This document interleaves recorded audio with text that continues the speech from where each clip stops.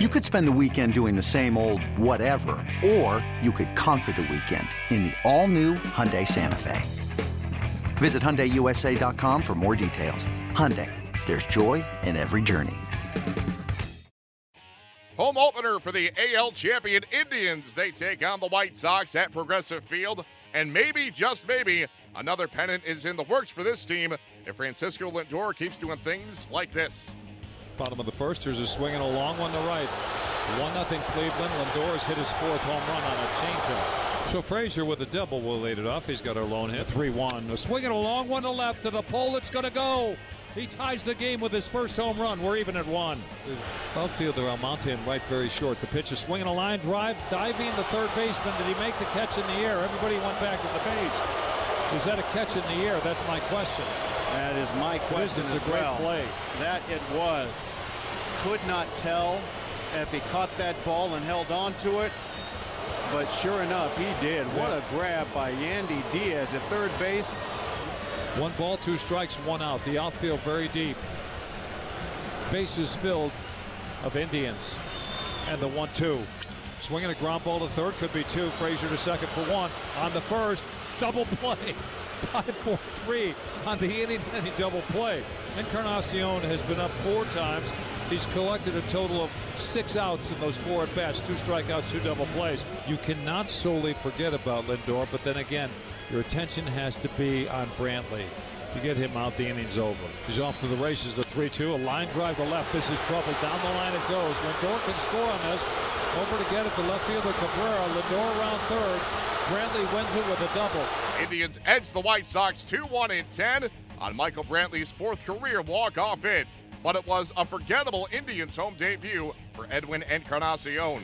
He became the first Indians player since Travis Hafner in 2012 with at least 2 Ks and 2 double-play groundouts in the same game. Michael Brantley sent the fans home happy on a special day at Progressive Field as his 4th career walk-off hit gave the Indians a 2-1 triumph in 10 innings over the White Sox. James Shields pitched very well against the defending AL champions, turning in 5 2/3 innings of 1-run ball with 6 strikeouts. Shields shared his thoughts following the game. I felt I was better with command today.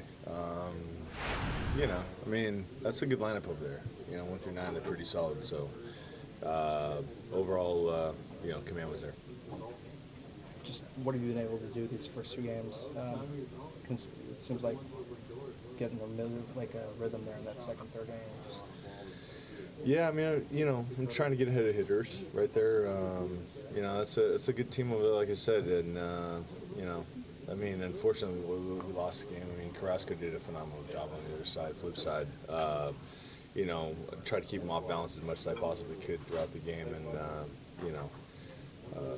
unfortunately we got the loss. You trying to talk your way into staying out there in a situation like that? I think he called for the bullpen right when he walked out of the dugout. So I'm not one to shy away from not trying to get taken out of the game. I'm a competitor.